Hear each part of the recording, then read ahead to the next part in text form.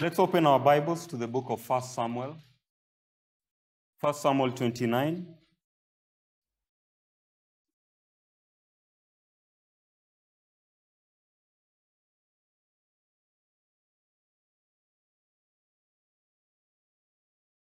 First Samuel 29, verses 1 to 11. And I read. Now the Philistines had gathered all their forces at Aphek, and the Israelites were encamped by the spring that is in Jezreel. As the lords of the Philistines were passing on by hundreds and by thousands, and David and his men were passing on in the rear with Achish, the commanders of the Philistines said, "What are these Hebrews doing here?" And Achish said to the commanders of the Philistines, "Is this not David, the son of Saul, king of Israel, who has been with me now for days and years? And since he deserted to me, I have found no fault in him to this day." But the commanders of the Philistines were angry with him. And the commanders of the Philistines said to him, "Send the man back, that he may return to the place to which you have assigned him. He shall not go down with us to battle, lest in the battle he become an adversary to us. For now, could this fellow reconcile himself to his Lord?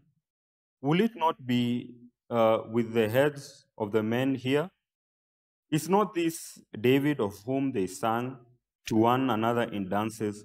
Saul has struck down his thousands, and David his 10,000s. Then Achish called David and said to him, "As the Lord lives, you have been honest, and to me it seems right that you should march out in with me in the campaign. For I have found nothing wrong in you from the day of your coming to me to this day. Nevertheless, the lords do not approve of you.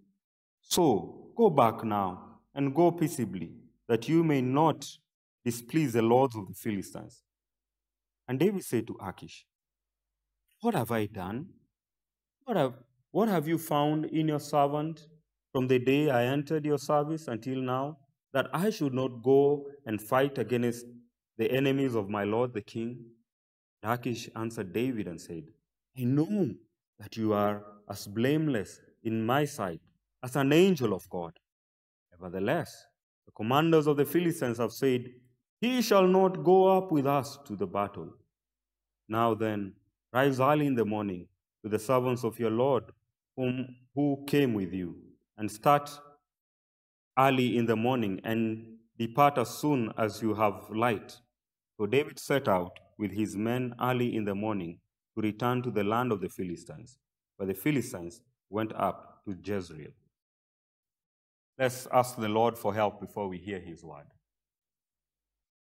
Oh Lord, we come before you this evening and we ask you for your help as we are about to hear your word.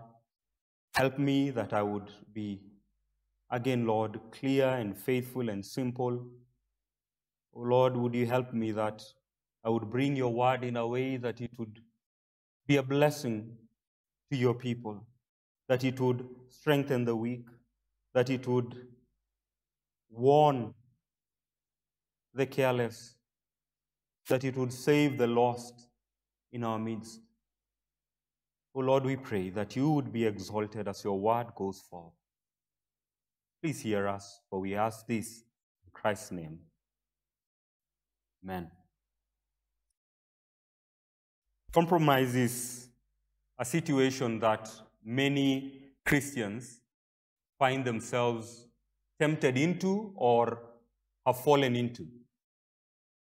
And the best way to illustrate what compromise is like and how compromise in the beginning looks sweet, looks attractive, but later we realize that it has brought us to the very jaws of spiritual danger, being spiritually crushed at the teeth of the enemy.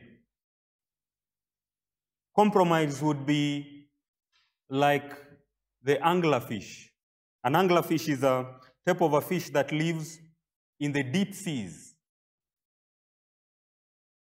the places where it is very dark, no sun. The sunlight and the rays of the sun do not get to the depths of the sea in that level. And so that this type of fish doesn't get so much fish that it can prey on. It doesn't get all the living creatures that are on the surface. But then this kind of fish, the anglerfish, has a trick up its sleeve. It has a certain light that comes from its head. There is something like a protruding tentacle from its forehead that has a light at the end. And so what normally happens is that a fish that is lost and that maybe it's hiding itself, it wants to go into the depths of the oceans, maybe to find some maybe warmer waters or a peaceful place, it would see some light. And it would come closer and closer to that light, thinking that this is a place to hide itself. But immediately it gets close to the light, then it realizes that I am just being faced by the open jaws of an anglerfish. And immediately it is swallowed. The thing that looked bright, the thing that looked shiny, the thing that attracted it to that place of peace and a place where it could see because it's in a dark place and it's thinking, finally some light. Only for it to realize that it is a false light, that it is being led into the very jaws that will crush it and that will destroy its life. And that's how compromise looks like in our own lives. That sometimes we find ourselves in a dark place in life, right? It's very dark and we are looking for a place where we can hide ourselves, and there we see a little light shining and it's getting brighter and brighter, and we think, wow, salvation has come. I can finally get some warmth maybe from that light and I can get to see. And the closer we get, and the closer we get, and when we get to it, we realize, that light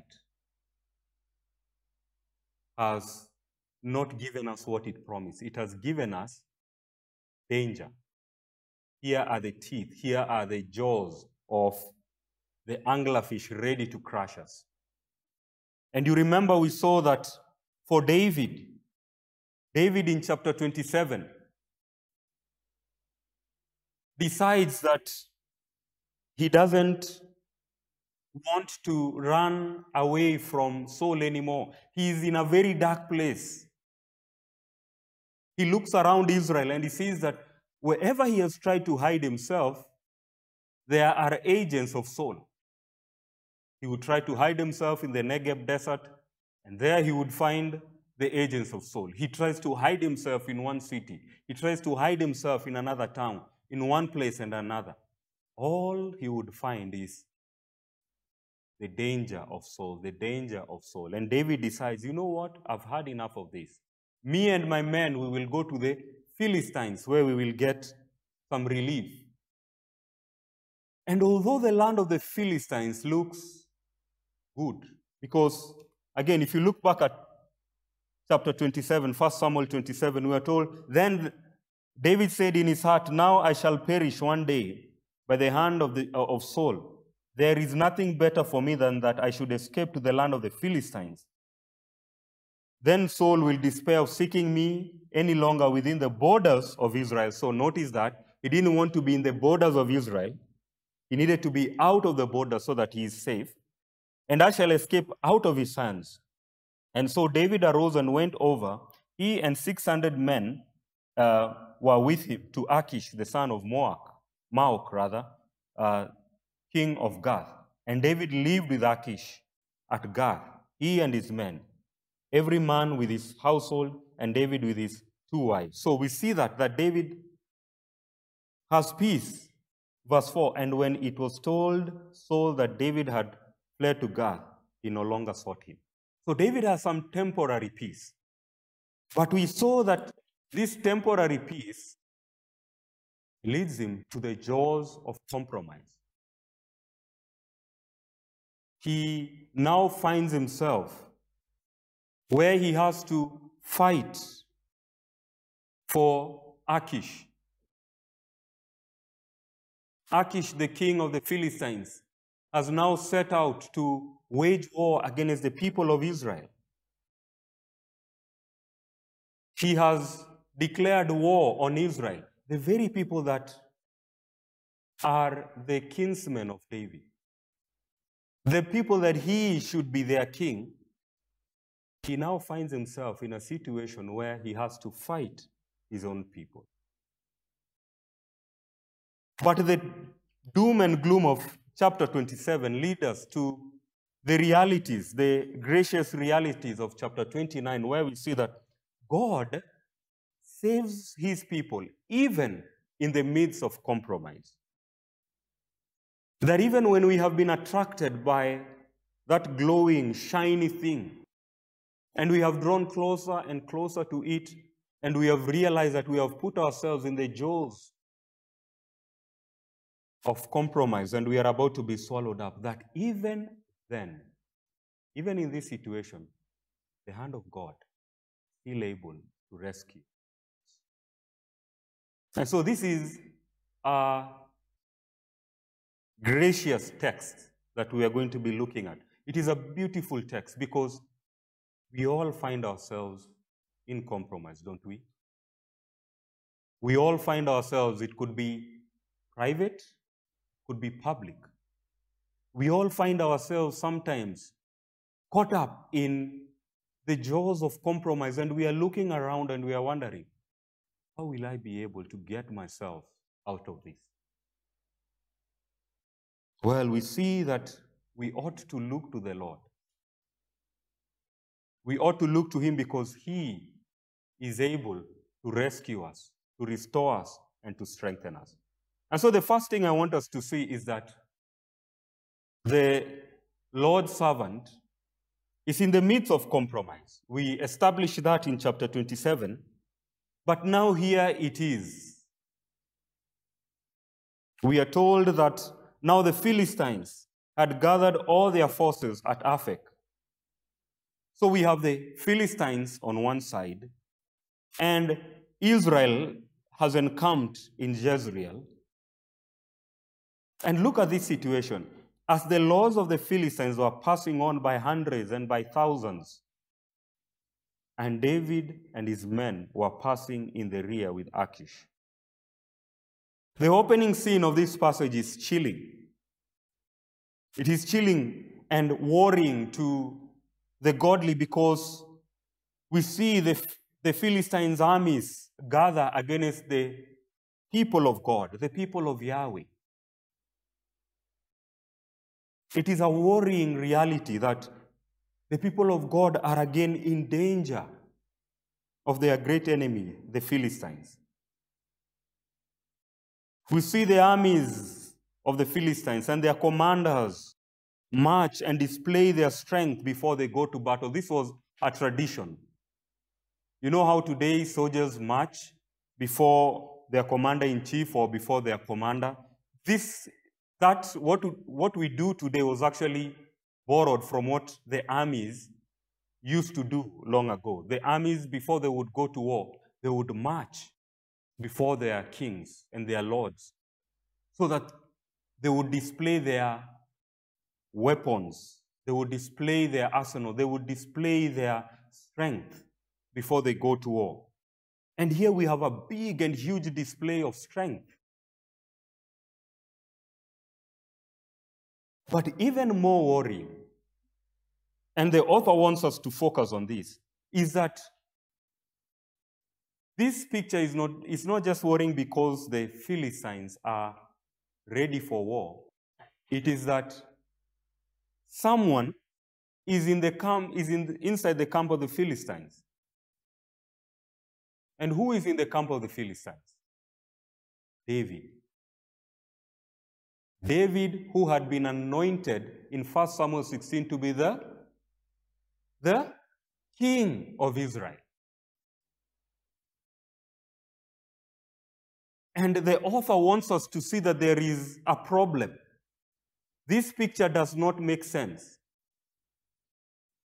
That the Philistines are going to war against Yahweh's people.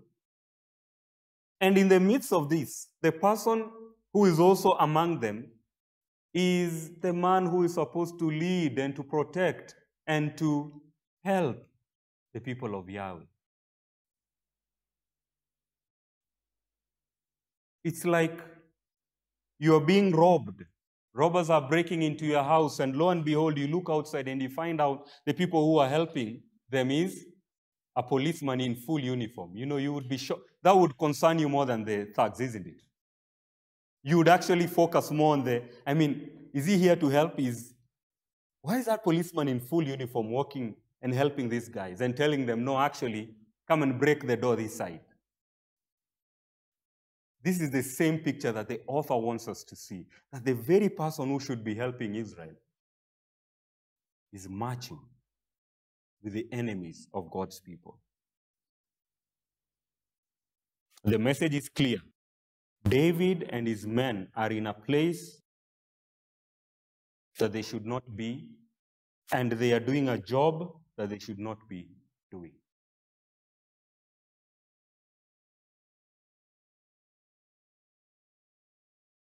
We must remember that all this happened because, again, David was seeking refuge in the camp of the Philistines. Many commentators look at chapter 27 as a low point for David because he should have stayed in Israel. The Lord was able to protect him in the borders of Israel. The Lord had protected him over and over and over and over again.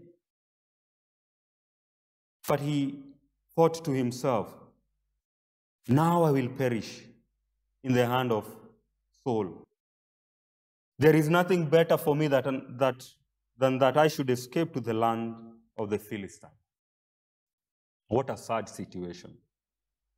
David had sought refuge in the camp of the Philistines, the enemy of God's people. And even though he got temporary peace and ease, this led him to a situation of compromise by becoming the servant of Achish, and now he is the servant of the Philistines against God's people. And when we look at this, we can look at David and point fingers at David. David, how could you do that?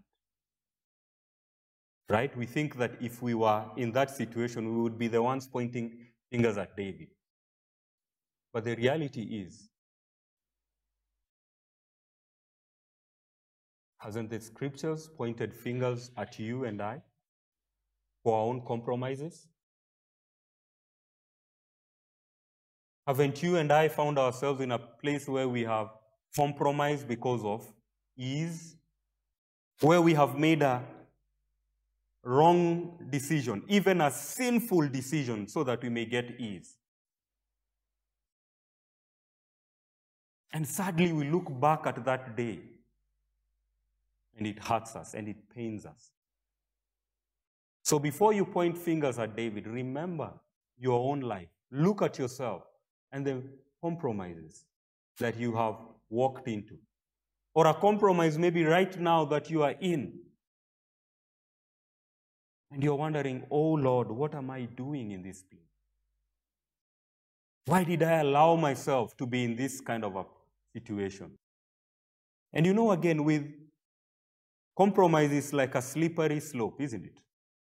You just compromise a bit, and it leads to more compromise and more compromise and more compromise. And before you know it, you are in the thick of this web. You have tied yourself up in a knot. Have you ever seen those knots that you don't even know where to start in removing the threads? You know, people come to you and they ask you, how did you get yourself here? You even ask yourself, to be honest, I don't even know how I got here. You ask yourself, how did I get myself into this knot, this situation? And you trace it back to just one point of a wrong move. Seeking ease, seeking peace. Just a little compromise, a little allowing of sin, and here you are.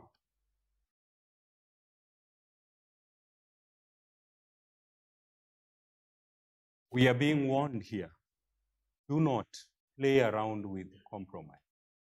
Do not think that you will get away with seeking ease in the enemy's camp and there will be no consequences. There are consequences. You may not see it right now.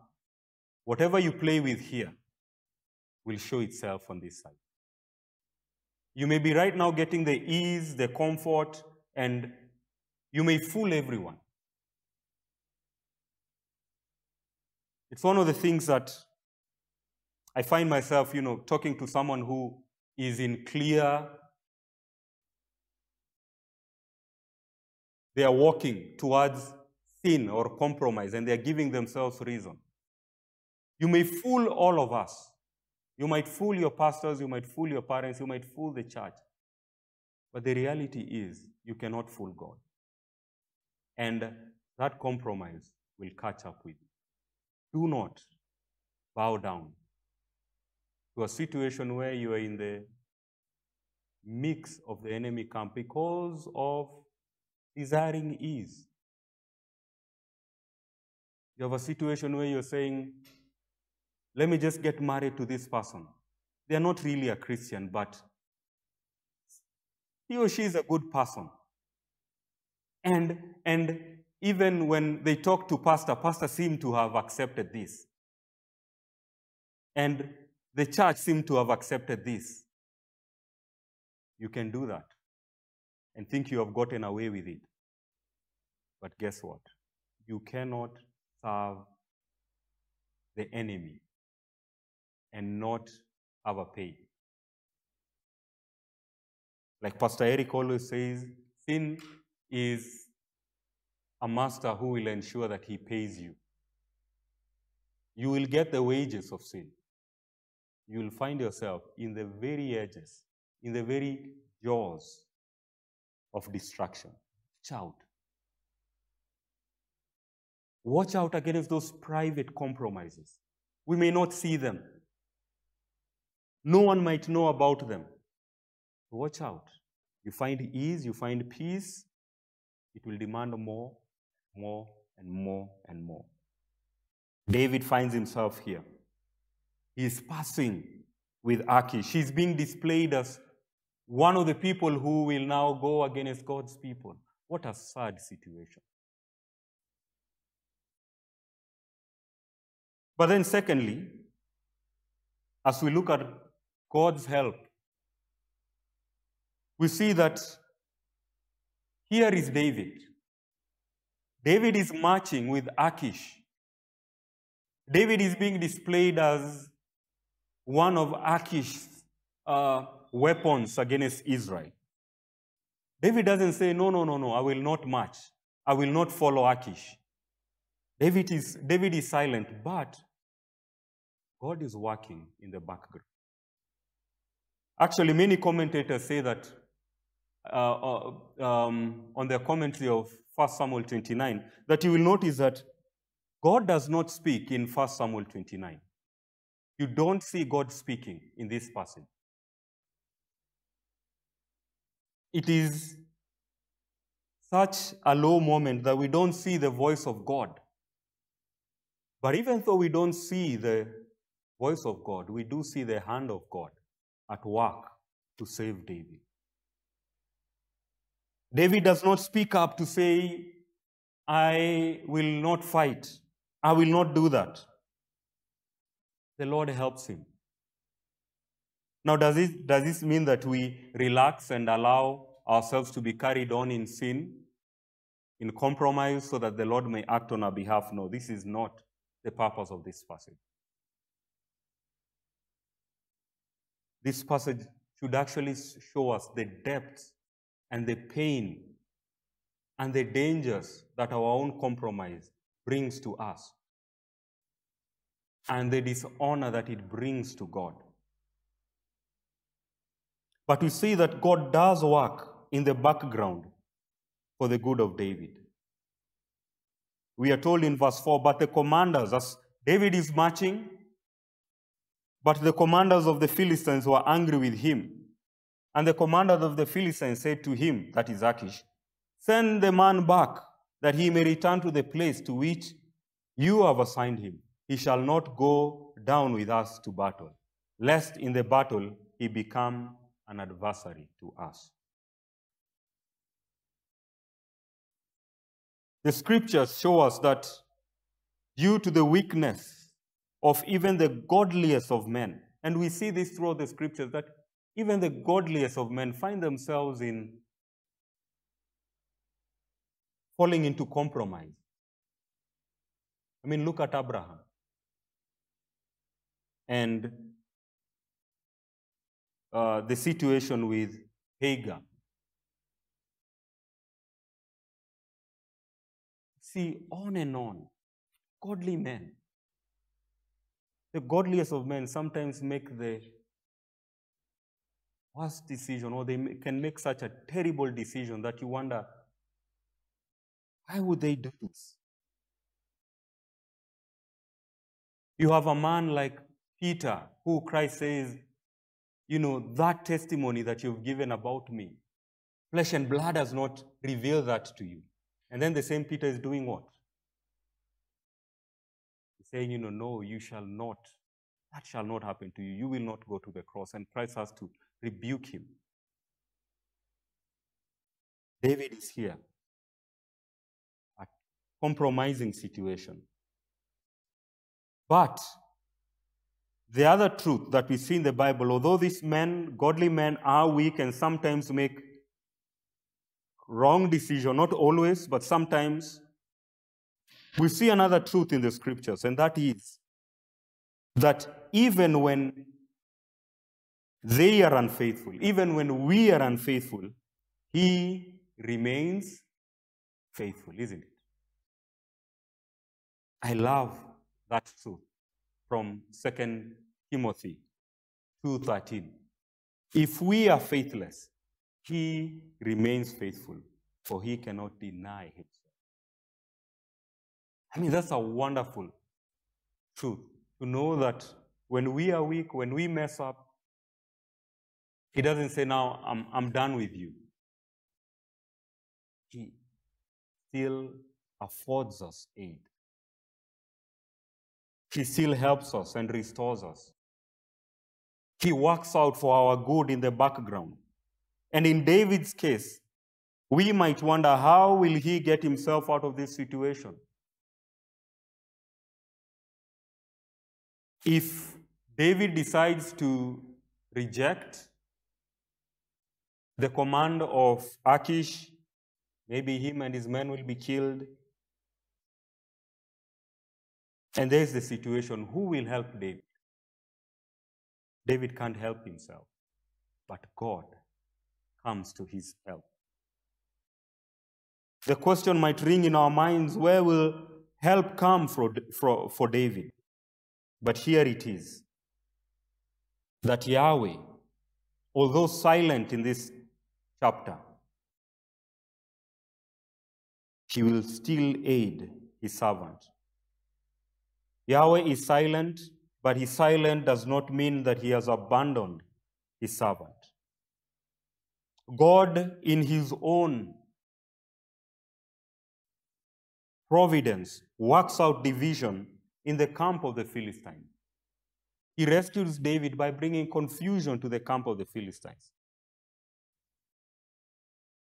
We see that the commanders of the Philistines were angry with Achish. They're not even angry with David. That's an interesting thing. They are angry with Achish, and they tell Achish, no, we do not want to go with this man. I mean, what a wonderful working out of providence. That God works for his good. And we do see that in the Bible, God does use confusion as a means to bring judgment or to rescue his people. For example, in Genesis 11 and verse 7, we are told that God says, "Come, let us go down and confuse their language, so that they may not understand one another's speech." So this is actually one of the things that God does, bringing confusion to bring out his purposes. Again, in Exodus 23 and verse 27, "I will send my terror before you, and I will throw into confusion all the people against whom you shall come, and I will make all your enemies turn their backs to you." So God says he will bring confusion on the enemies of Israel. Psalm 55 and verse 9, God says, or rather this is the prayer made, "Destroy, O Lord, confuse their tongue, for I see violence and strife in the city." There are many other places where you see confusion as one of the ways, one of the means that God uses in his providence to bring about the rescuing of his people and the destruction of his enemy. And the lesson here for us is clear, that even though the righteous get themselves entangled in impossible situations, God works out. God will work out all things for their good. When we read those words in Romans 8, all things means all things. Even in our own weaknesses, God will use that for our own good. Even when we fall into one compromise or another, and again, although it is sad and to our shame it happens, it's a shameful thing, it's a painful thing that we, being well advised by the scriptures, us who have been saved from the old master called sin, can actually then go back to the same old master and serve that old master. I mean, it's unthinkable. I remember asking an older man who had come to teach us TPC on that passage on Romans 6 in terms of, can Christians sin? And he said, it's a terrible thing. It's a painful thing that we sin. It goes against our own nature. That's the theme of Romans 6, that how can we who are dead to sin can find ourselves in it? How can we play around with the same old master?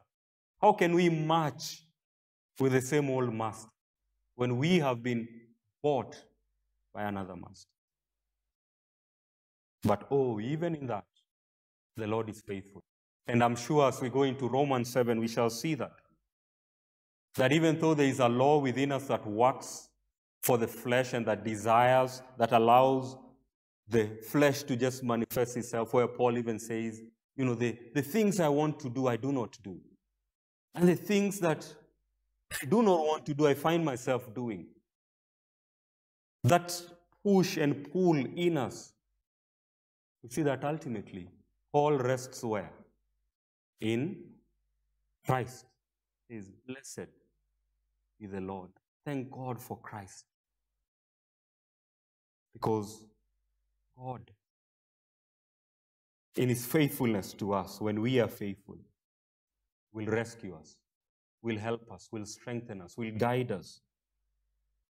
And sometimes he even uses providence to help us in situations of compromise. I'm sure maybe this has happened to you, right?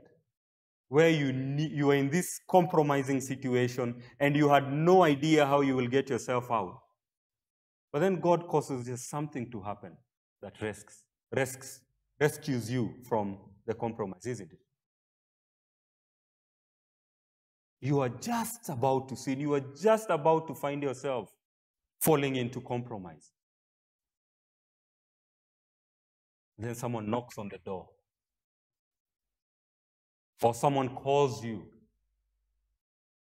or something happens and you wonder, how did that thing happen just when I was about to sin?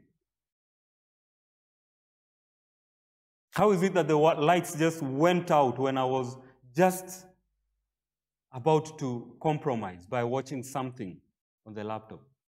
How is it that my phone stopped working just when I was about to send that money to bribe so that I may get that job? The Lord does do that for our good. I've seen it in my own life. I'm sure you've seen it in your own lives, where the Lord does bring things in a way that you find yourself. Or maybe as you are heading towards compromise, you meet up with a brother or a sister who help you to turn away from it. Or you listen to a sermon in church like this one, and it warns you, and you turn away from compromise. This is the work of the Lord. And the Lord does this for his children, those whom he has bought, those whom the Father has bought in Christ, those who belong to him through Christ.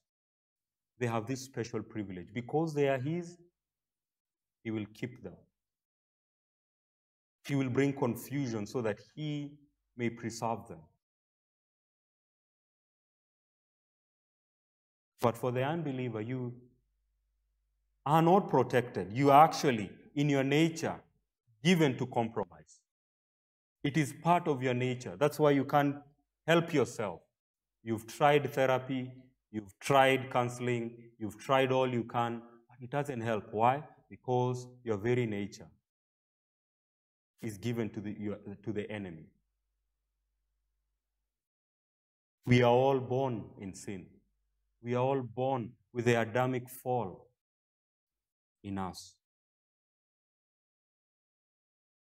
For those who repent of their sins and are in Christ, God loves and protects them. He will keep his children. But for you who is outside, you're actually under the wrath of God, the judgment of God. You have already been swallowed up by sin, by corruption. You are under the judgment of God. Repent. Run to Christ. Flee to Christ, and he will save you.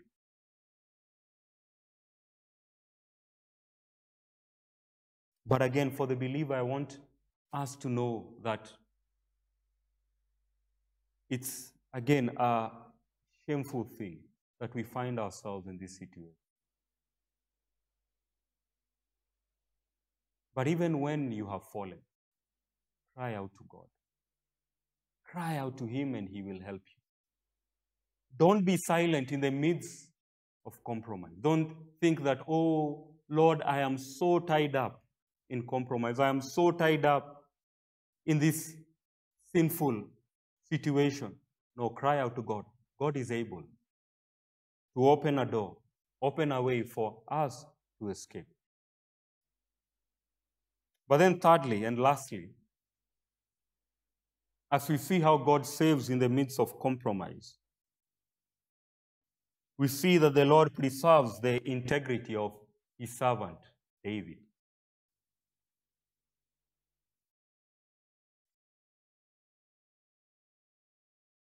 We see that David, yes, from chapter 27, is in a terrible place. And chapter 29 has come where David now has been put in the service of Achish. But then the Lord brings confusion, and Achish has to let go of David. And this is the work of the Lord again. Then Achish called David and said to him, as the Lord lives, you have been honest to me, and to me it seems right that you should march out and with me in the campaign. For I have found nothing wrong in you in the days of your coming to me to this day. Nevertheless, the Lords do not approve of you. So go back now and go peaceably. So David is released from this situation. God preserves him and keeps him. And this is a work of God's grace. He is sent off without being harmed. He is sent off without not just being harmed, but his integrity being intact.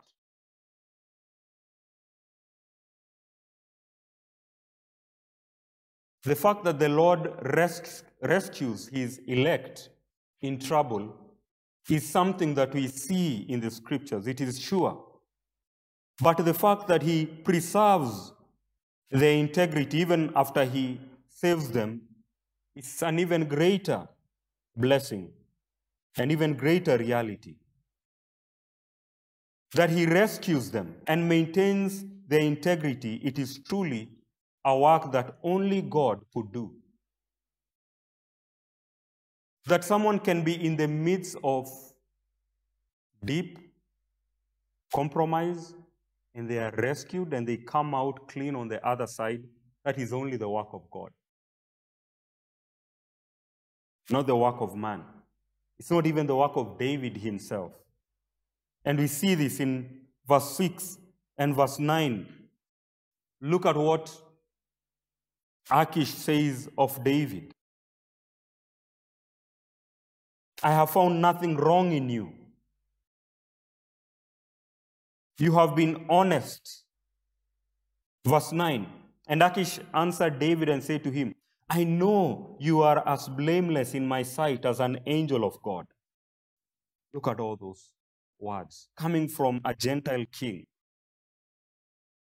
That he looks at David and he sees David to be a man of integrity. And the author, again, of this passage records for us those words because they are important.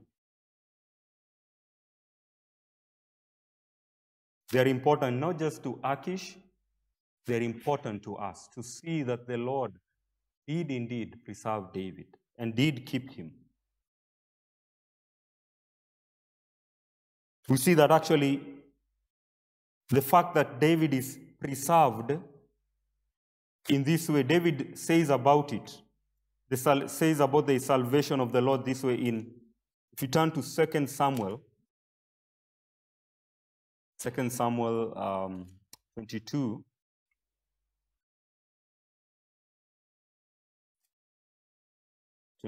and verse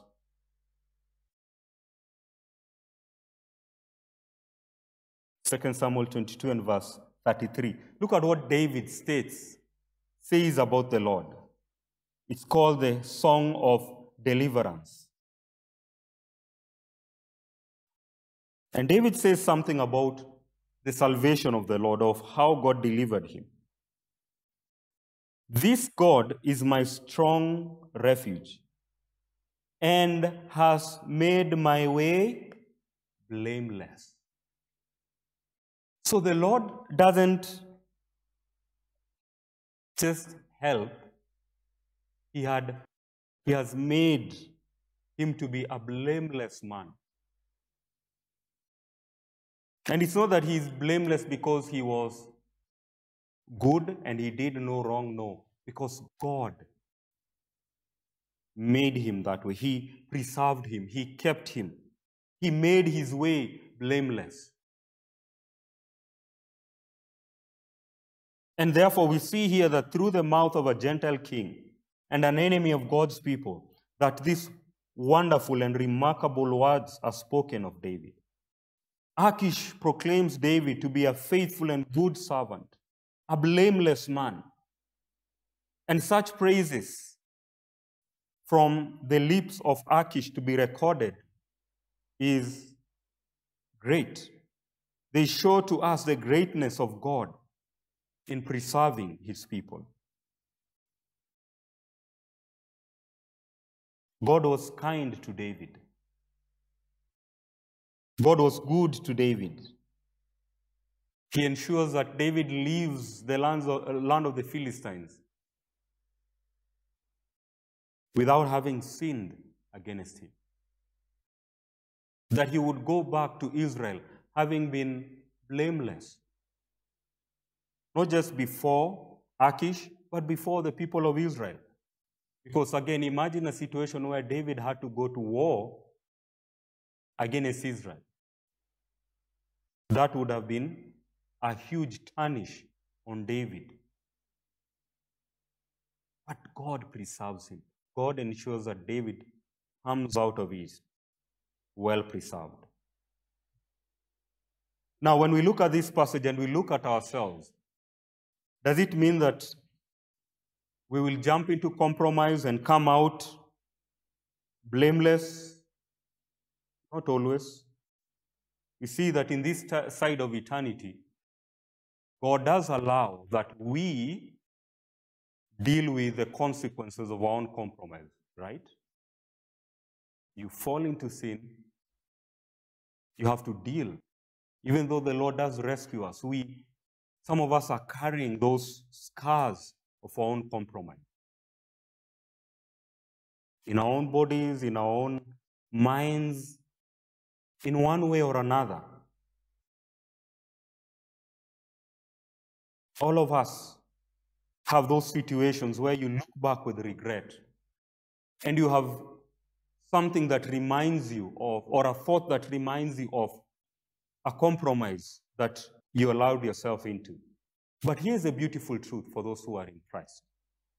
That for those who are in Christ, we are promised, Christ does promise that in the life to come, that he will do what? According to Jude 24. What does Christ promise? That he will do what? He will present us blameless. We may be full of scars on this side of eternity. We may be full of emotional, physical scars because of our own compromise, and the Lord does allow that. But on the other side of eternity, what a blessed reality that we will be blameless before him. Let me just read those words of Jude 24. A wonderful doxology that I like giving us a benediction.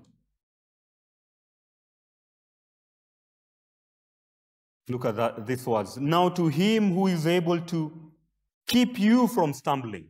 So he's able to keep us, first of all, in compromise, and to present you blameless before the presence of his glory with great joy. To the only God. It's only God who can do this. No pastor can do this for you. No church can do this for you. It is only God, our Savior, through Jesus Christ our Lord. Look at another passage in 1 Thessalonians.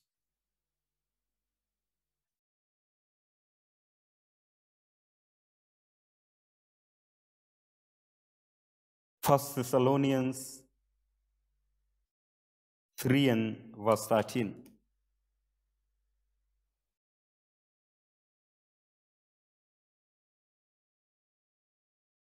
Let me read from verse 11. Now may our God and Father himself and our Lord Jesus direct our way to you, and may the Lord make you increase and abound in love for one another and for all, as we do for you, so that he may establish your hearts, what? Blameless in holiness before our God and Father at the coming of our Lord Jesus with all his saints. You know, as we hear about Pastor Murungi teaching us about the second coming of Christ, for us as believers, it's not a terror. It's not a terror for us, because finally we get to be declared and to be made blameless.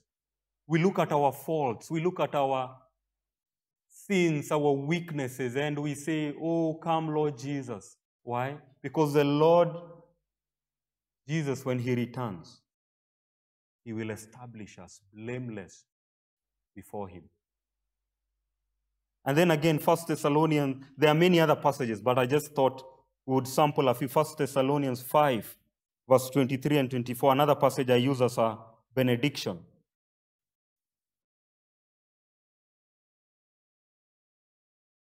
First Thessalonians 5, verse 23 to 24, sorry.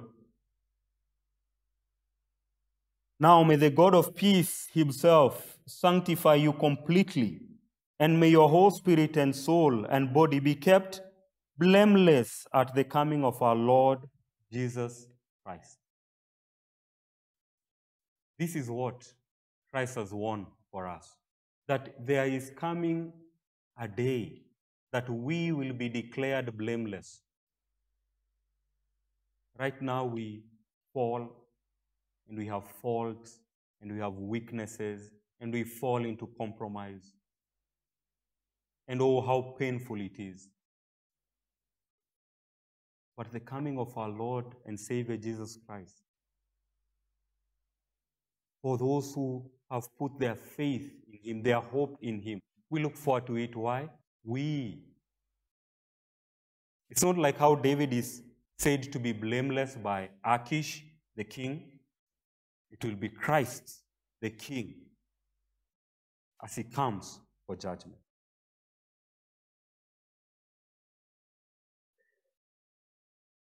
Why do we have this? It's because Christ was tempted in every way.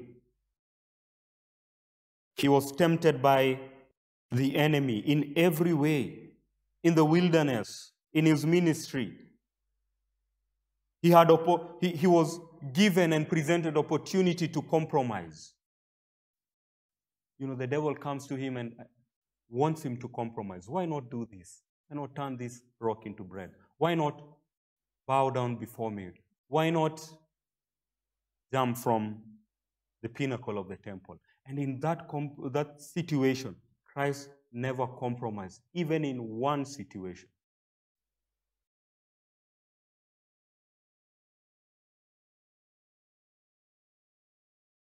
He was without sin when compromising situations came. And because of that, he was the lamb that was perfect, that was pure. The lamb that God put on all our sins. He became the propitiation for our sins. He became our high priest, who was tempted as we are in every respect, yet without sin. For those who are not in Christ, when Christ returns, you will not be declared blameless, you will be declared guilty before him. And he will cast you into an eternal hell, because he is a great king, and all sin is against him. But here's the good news. Repent and believe, and he will save you. Turn to him. Why are you still waiting? Why are you still struggling to deal with your own sins when you know you cannot? Look to him, and he will save you. But again, to the believer, I pray that we look forward to that great day when our Lord and Savior returns. Because it is that on that day we will be declared blameless before the heavenly host, before God the Father, because we are in him. Although we have fallen short, although like David we have put ourselves in situations that we ourselves regret and that bring pain, that grieve the Holy Spirit, that bring pain to God's church, that bring pain to our own consciences. Yet because of him, and that's why we need to be constantly looking to him, constantly putting our hope in him. Because through Christ and in Christ, we will be declared blameless. Let's pray. Oh Lord, we come before you this evening, and we thank you for your word. We thank you, O Lord, that we who have find ourselves in compromise, one compromise after another. Sometimes we overcome those compromises. Other times we fall, and how painful and shameful it is, O Lord. But we thank you that you do not abandon your people when they fall. You do not abandon us when we turn away from what is written in your word. You restore us. And you ensure that we are blameless. And we thank you, O Heavenly Father, that on that day when Christ returns, we will be declared blameless, not because of our own works, not because of what we have done or not done, but because of what Christ, our King, did. That even though he was tempted in every way, even though he was tempted to compromise, he did not compromise even at one point. And we pray, O Lord, help us that our faith would continually be on him, that we would continue focusing and looking to him for help and for strength. We pray, O Lord, for those who are playing around with sin in our midst, those who have found themselves in situations where they've been able to fool themselves and even fool others, those who have sought peace in the camp of the enemy, who are playing around with sin. O Lord, we pray that this message would warn them of the great danger that they are putting themselves into. O Lord, we pray that we would be a church that warns one another, lest the root of sin grows in our midst. Please preserve us. Have mercy on us, O Lord. And we pray again, O Lord, we look forward to that day when you will declare us blameless before your Father because of our faith. We thank you and we pray this in Christ's name. Amen.